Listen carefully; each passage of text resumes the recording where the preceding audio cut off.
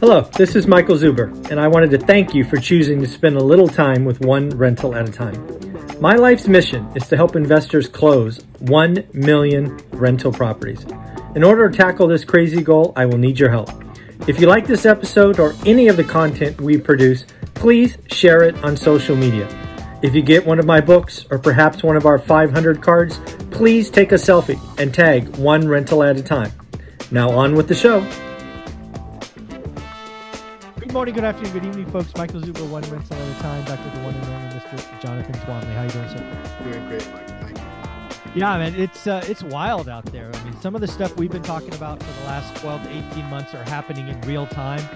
And, something we educated guess, it was still a guess because it was in the future, was that we thought rents would start to soften. We now have data from Realtor.com and CoreLogic that rents and apartments are softening. In fairness, they often soften in the winter, but the degree of softness is several points higher than normal. But yeah, I mean, it's all happening, right? Cap rates are up, interest rates are up, taxes are up, insurance is up, rents are down, occupancy's down. I mean, it's all coming together, and it's if you bought a deal at the peak with bridge debt, it's not going to be a lot of fun, I don't think. Yeah, I mean, there is, I don't want to call it a perfect storm. It kind of feels like one to me. Well, I mean, yeah, but listen, we're not talking like catastrophe or market crash, but we're talking about a lot of headwinds, I think, for people who are looking to sell their multifamily assets and get the pricing that they thought that they were going to get. That they need. Well, some of them need it, right? Some of them need it. Some of them bought early, and they're fine because they grew their NOI and they'll be okay. They just won't make as much money as they had hoped, right? But some people who bought on bridge debt that was short term that need to refinance are now looking at an entirely different market, landscape, and it's going to be difficult for them to refinance these properties. Certainly at where they expected to, but even in some cases where they need to. But let's just talk about rents first here, because what is going on with rents?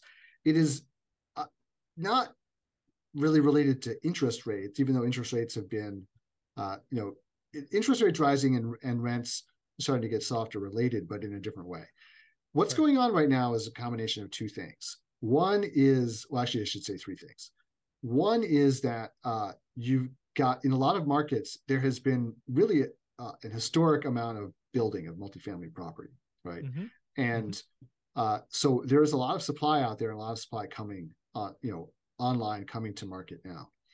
At the same time, inflation has taken a bite out of people's pocketbooks, and they're less able, even though they're getting wage increases, they're still feeling a bit skittish about things and aren't willing just to shell out huge amounts of money for rent increases, right? At the same time that you've got a lot of supply coming up. And then the third factor is that rents increased dramatically over the last couple of years. Yeah. It partially because of the lag of building, the household formation was exceeding new supply. But then in the last 2 years, you had just this massive population movement because of COVID, and people either wanting their own space, or people moving to a different part of the country, or people, having a lot of money in their pocket because they weren't out there spending money on going out and stuff because of COVID. So they were able to afford really large rent increases. And a lot of that, as you and I had said before, was really just sort of pulling demand forward, right? Exactly. And so a lot of people who were, say, for example, living in a place like New York City, thinking, someday we're probably going to need to move back to wherever we're from, or we're going to move to some other city to get more space or have a lower cost of living. A lot of those people who were kind of thinking about that in the back of their heads all decided to move at the same time. And so that also, jacked up rents a lot, right? But it also meant that that normal trickle was like a flood, and now it's back to like less than a trickle because it all happened all at the same time. So we're seeing all these things happen all at once, which is resulting in rents, either rent growth flattening or rents outright declining in certain markets, right? And I think this is just the start. I think the statistical anomaly of October and November compared to the last 2 years is just the beginning. I think we're heading back to a normal market where rents generally get soft in the winter. But here's another thing that's going on. Sorry to interrupt you, but like, one of the things that drives me nuts about real estate investors, and it's not just real estate investors, it's investors in general, is that they tend to think that whatever's happening right now is going to happen forever. Oh, right? yeah. So, for sure. So, and they will argue. They just extrapolate forever. Yeah. Yeah. And they will argue with you when you tell them, hey, you should be aware of reversion to the mean. They lose their mind. They lose their minds, right? And they don't want to think about it because they've made a lot of decisions based on that, extrapolating that line like out forever, right? On the same trend. So 2 years ago, everybody was saying, New York is dead, right? Rents dropped by 20%. Everyone's leaving. Now we're back. Rents are at historic highs in New York. There's historic. I read it a couple of weeks ago. $5,000 or something crazy for that. You can't find an apartment. I mean, the crazy thing is like everybody's moving into New York City to live here, but nobody wants to work. They all want to work from home in New York City, right? It's the weirdest thing. Like they don't want to go to their office in New York City anymore, but they want to live here, right? And then nobody wants to commute into the city either, right? So it's crazy. Everybody is moving into the city right now. But the places where you're seeing rent declines are like the stars of the COVID market, right? Of course. All the places reversion to the mean. Yeah. Right. So all those places for 2 years, you have spectacular rent growth in places like Austin and Atlanta and Las Vegas and Phoenix, right? Yeah. All the places that people were going because of COVID, and the same people were saying this is going to last forever. Well, lo and behold, it's not lasting. Forever is over, and you're seeing rents declining because they basically got too high too fast, and it was not sustainable. And now you have all this additional supply coming online in those markets. I mean, the funny thing that I guess not funny, but I mean the thing that I'm noticing about what's happening right now is, say 10 years ago, at the end of the great financial crisis, when people still had a memory of like the before times, so before endless cheap money, right? Mm-hmm. When the real estate cycle used to last 7 years or so, it was just common knowledge that places like Atlanta, Phoenix, Las Vegas, name a couple, Indianapolis was actually one of them, like that they would just like overbuild in the good times, and then they would crash hard, like hard. Atlanta, like people forget this, but 10 years ago, investors would not touch Atlanta with a 10-foot pole.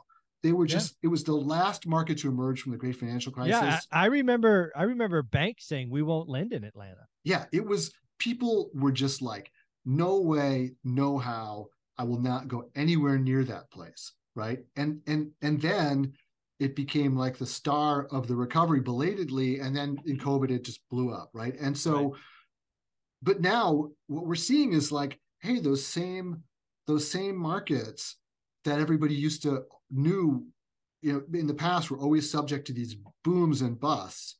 Well, it's happening again. And why? Well, it's because it's sort of the way those markets operate. It's very easy to build, right? So when times are good, you get a lot of construction, and then they overbuild, and then it all crashes, and then you start it all over again, right? Then absorption catches up, and then you can start building again. It's sort of classic real estate cycle stuff. But that got suspended for a while, and it went on for such a long time because of this extended boom that people sort of forgot. Free money. Yeah, people forgot that that's what has always happened in these markets. Now, just to take this a little further, something that I find really interesting is what's happening in Texas, because Texas kind of missed out on the great financial crisis. And the reason they had at least for single families, they had a very different lending structure. Right? You couldn't do these NAGAM loans there. Right, exactly. So Texas didn't have a big boom. It didn't have a huge run up, but then as a result, it didn't have a bust either. It kind of just was like steady Eddie through the whole early 2000s, right? Mm-hmm. And so I think a lot of people took the wrong message from that, which was that, oh, Texas will never have a crash. Yeah, Texas is safe because it wasn't affected by the Great Recession. Right, right. And as I've said before, what happens is because of investor psychology, it often is the case that something that is safe will attract enough investors to make it risky, right? Exactly. So because everyone assumes it's safe, and then they all pile in and drive up prices to the point where it's risky. So what you're seeing in some Texas markets now is that you had an incredible run up of prices over in this expansion, and an incredible amount of new supply coming on the market. And now, at least in some markets, you're seeing a lot of softening, and it remains to be seen whether, if they continue to have incredible population growth, maybe this will be a very short, soft period, right? Maybe. Mm-hmm. But it really depends whether that's going to continue at the same level or not. And if you kind of look demographically, just the number of people available to move is it's dwindling. So, yeah. So we'll see. A lot of people moved already. Yeah. Yeah. I mean, I'm not saying Texas is over. I mean, by any stretch, of course I think not. It's going to continue to grow at a really healthy pace for quite some time. However, I think that it is no longer a market that you can look at and say, hey, Texas is not subject to these booms and busts. I mean, it always was in the oil patch, but that was different. In the places reasons, that not part of the oil patch, that it was,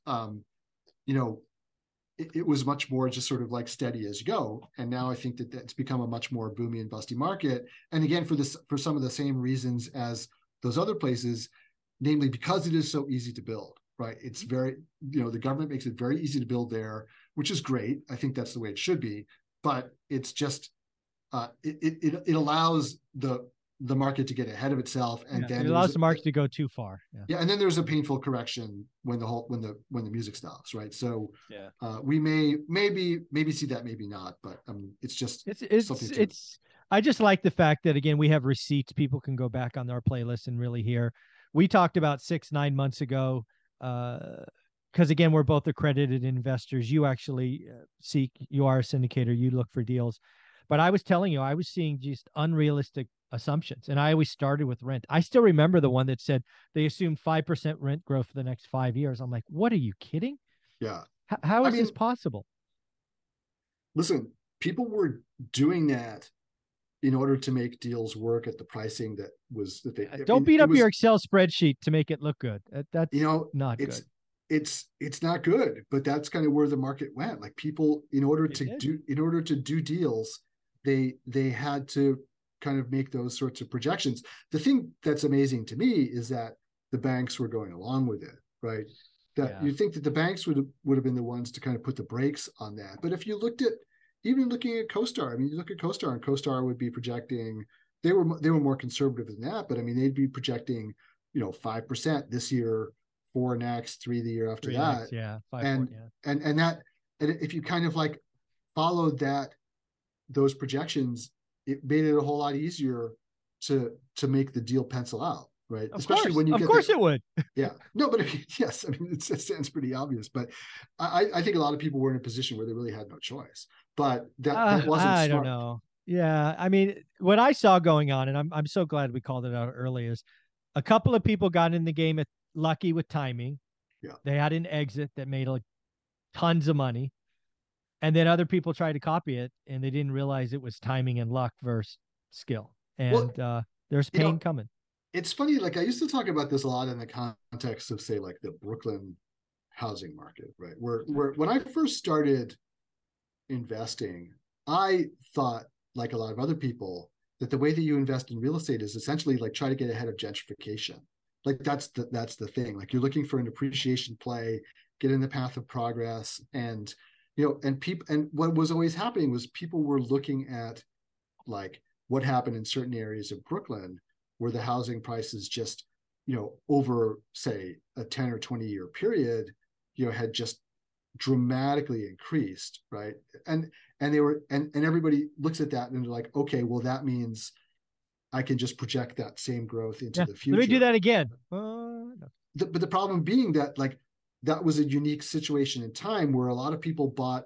There were a lot of people who were sort of, what do they used to call them, like pioneers or even homesteaders. I think it's kind of like a terrible term if you think about it, but like people who were willing to go and buy brownstones in neighborhoods that were not really that great at the time, and they paid very little money for them, and then they just rode that. But they didn't go buy them as investors speculating. They just went to buy them to live in them, right? And then because they needed, they wanted to buy a house in Brooklyn, and that's where they could afford it. And then they got lucky, and then they made all this money. So people then were like, oh, we can replicate that, and I think that you had a lot of people doing the same thing in the multifamily world, where the last 2 years you had this just bizarre confluence of events that, between cheap money and all the stimulus money that allowed people to pay more rent and these population movements, you had just this incredible run up of prices in just 2 years.